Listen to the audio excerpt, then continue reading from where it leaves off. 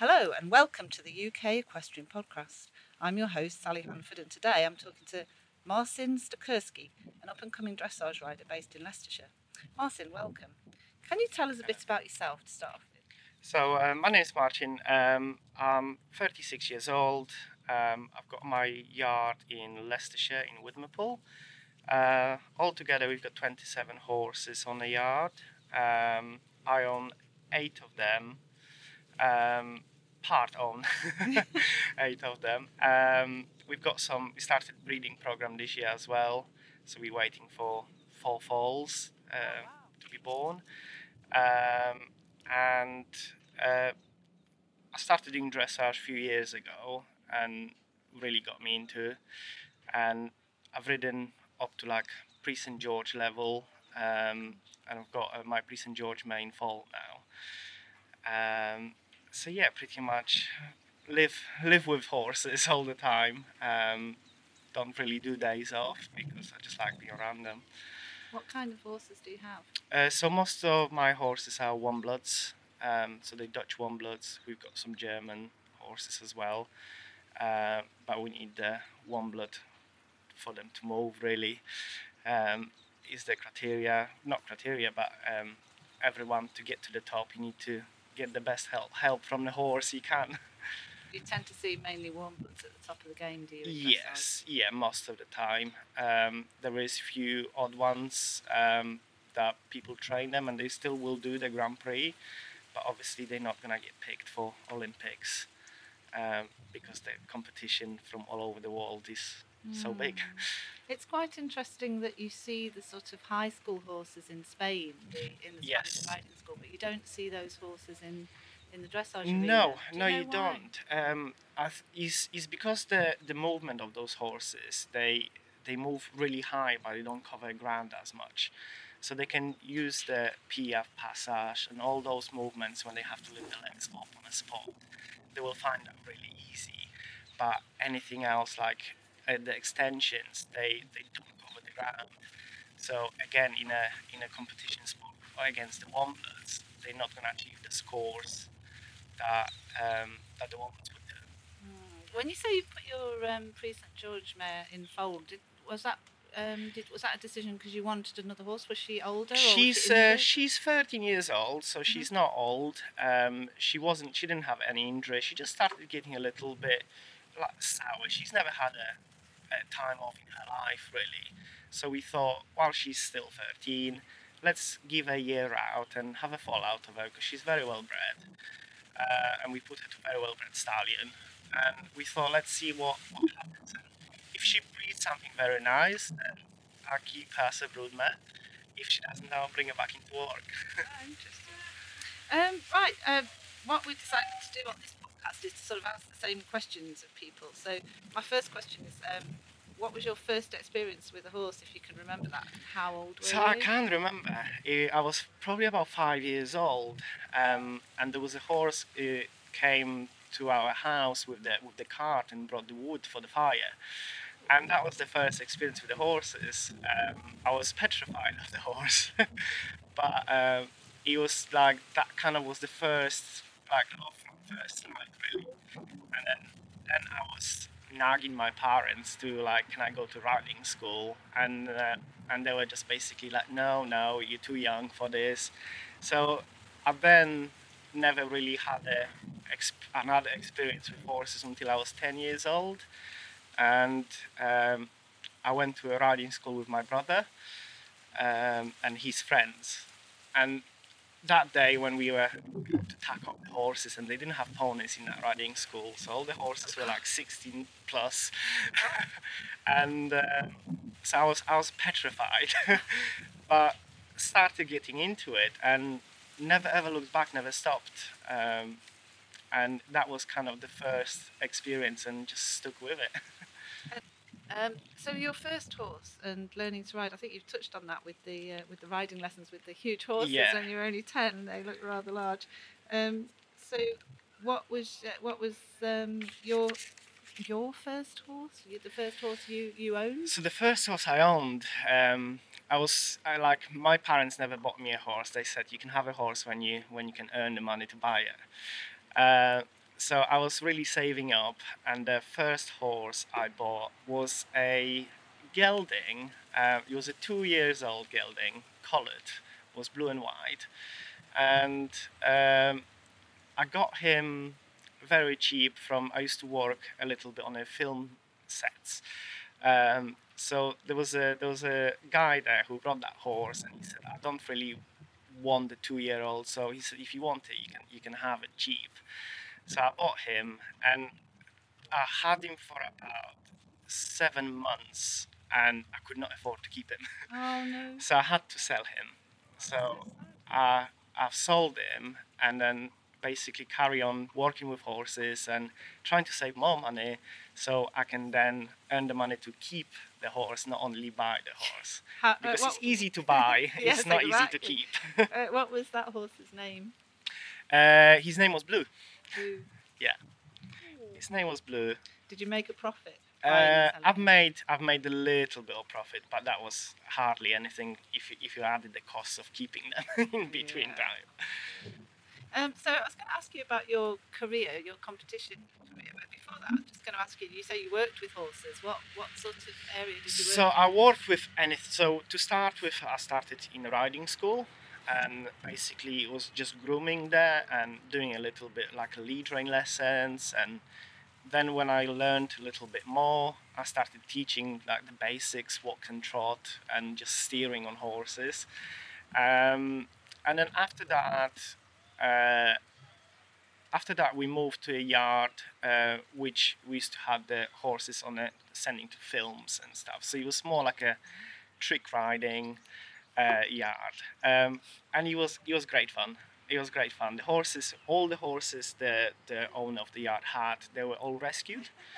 So they all came from slaughterhouses, from people like the horses injured the person, and they said, "Oh, it needs to be shot," basically. So he was rescuing those horses and making them to work with him and do all the stuff like going to the fire, and the horses just basically trusted the guy, and they done anything for him. Did you learn any tricks there?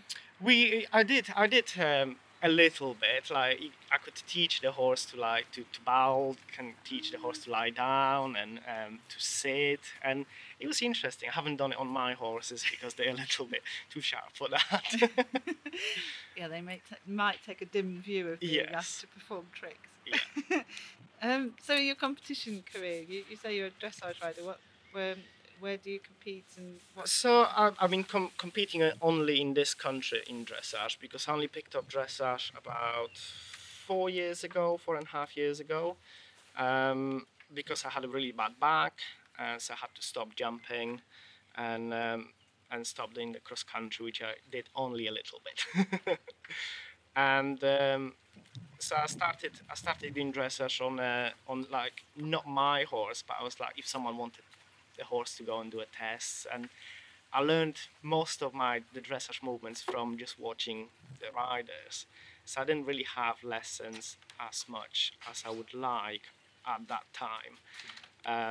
But I was like, I need to learn those movements, and just by watching YouTube videos of people, was trying to get into like how do they put the leg on, how do they move the horse's head, and how do they teach them, and by making mistakes we kind of got there, and basically pretty much like trained myself to teach the horses all the Wow. little bit higher movements. So were there any particular riders that you watched on?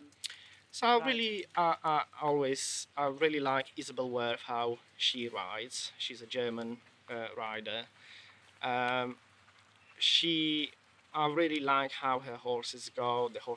All the horses are really supple. She's got long reins on them, and they still perform really, really well. Obviously, she's a queen of dressage. And obviously, Carl Hester. He's really good, and I really like how he rides and how he performs and how he trains the horses and how he treats them, because he still lets them be horses. And I Yeah. think that's where lots of people like say the horse is expensive, I'm not gonna turn the horse out. On the end of the day, you're taking the life away from them. They're not It's not really, fair, is they're not it? designed to be in the stables. They Yeah. still need to go out and they still need to have fun. Yeah.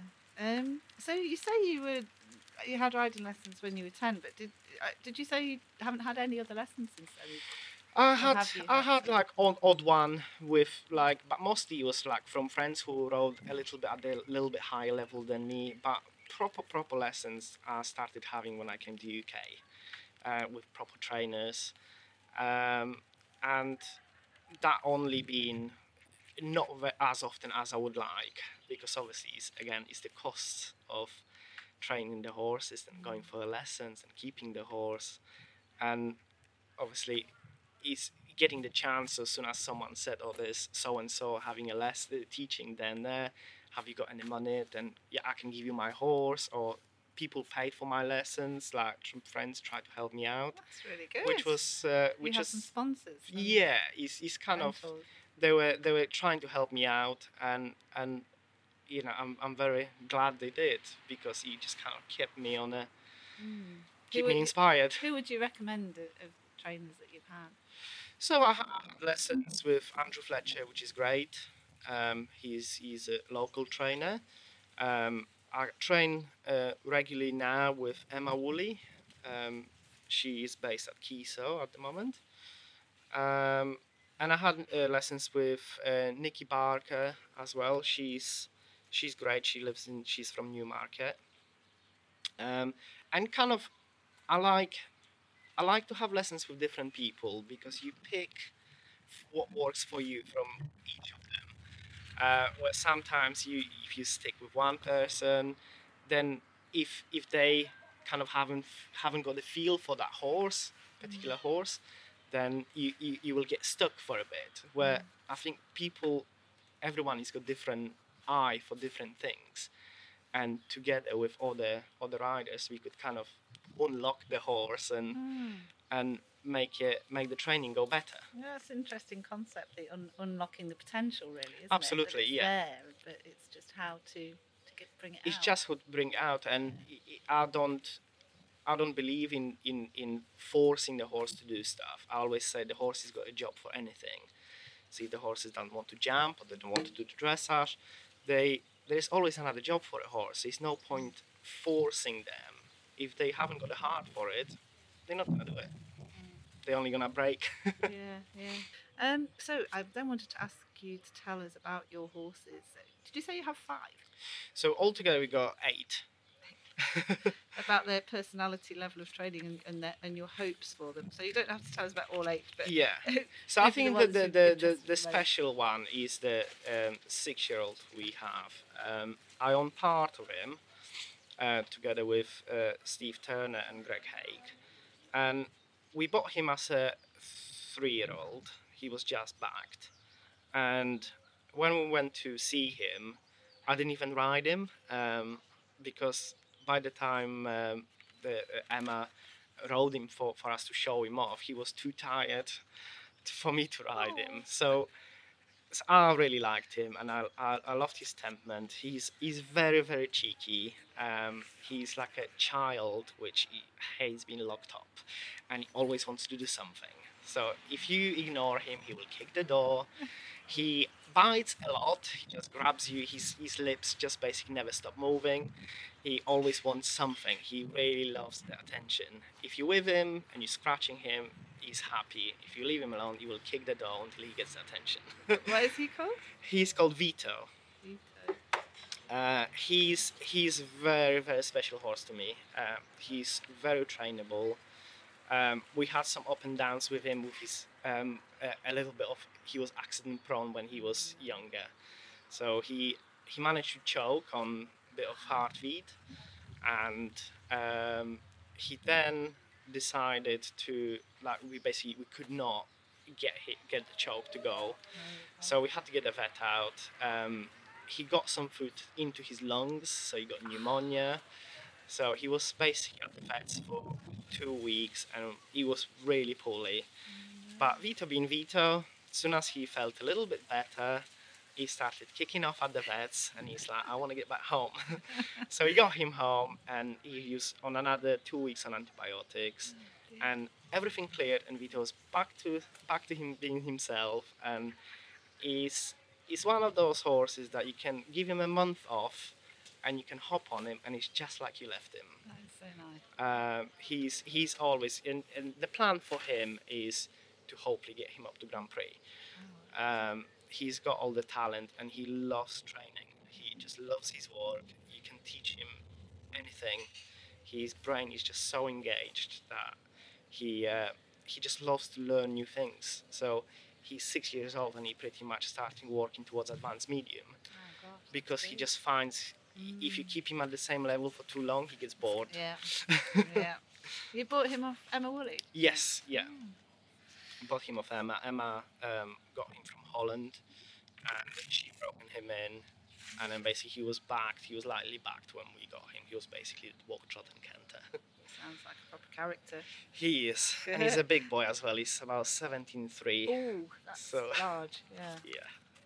I was going to ask you, is there a horse that stands out in your life, and can you tell us about them? But it sounds as though that might be Vito. I think it is Vito. Yeah, and I was actually thinking about that question, and we had lots of horses in my life. But he is the special one. He's the one who I hope is gonna get me to the top.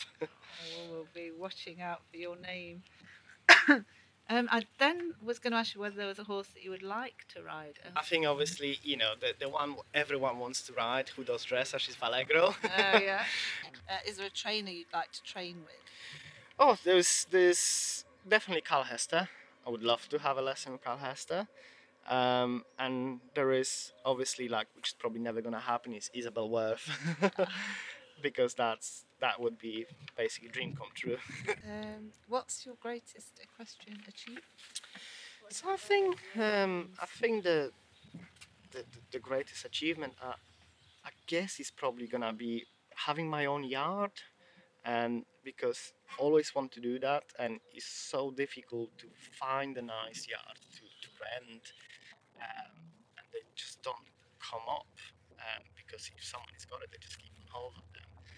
And when I managed to find the yard in Widmerpool, it was a very funny feeling, because when I passed that yard many times on the way, and I was like, oh, this would be amazing to have this place, but I was like, it's just never gonna happen. And then one day I got a phone call from the girl who used to have a livery on that yard, and she said that she's thinking of moving to Yorkshire, and someone recommended me to her to get in touch, and I might be interested in taking over. So I was just like, this is just dream come true. So I said yes, absolutely. So she asked me if I can come and work for her, even part-time for a bit, to get to know the horses and the liveries. So I will be taking over the whole business. And so I was like, yeah, absolutely. So I moved. I was living with my sister at that time in North Nottinghamshire, and then so I moved down here and just rented a log cabin in a local village, and then basically was going to work every day, getting out to people, and then one day basically she said, okay, I'm off. So since then we expanded the yard. So we had 18 stables at the time, and then we expanded. Now we've got 27 stables. So we had another barn through top with more stables, and we full, and we always got waiting list. How long have you been? Been 4.5 years now, nearly 5 years. I never look back. It's just gone so quickly. But it's just trying to improve all the time. Because it's quite a horsey area. There are a lot of Absolutely. Yeah. There's yards everywhere. You look left and right, and yards everywhere. But lots of people come. I've never had to advertise for a livery space. People just turn up on a doorstep and just ask if we've got any spaces, and it's great to have that kind of trusting people that, you know, on the end of the day, they're babies. Yeah. And you're looking after the little precious babies. But I love it. I absolutely love it. I go to work 7 days a week. Uh, I don't really want to go on holidays because I miss the horses too much. Oh wow! I was going to say, what's your favourite thing to do with horses, but it sounds as though It's everything. It's just being around them. That's my favorite thing. I think the horses.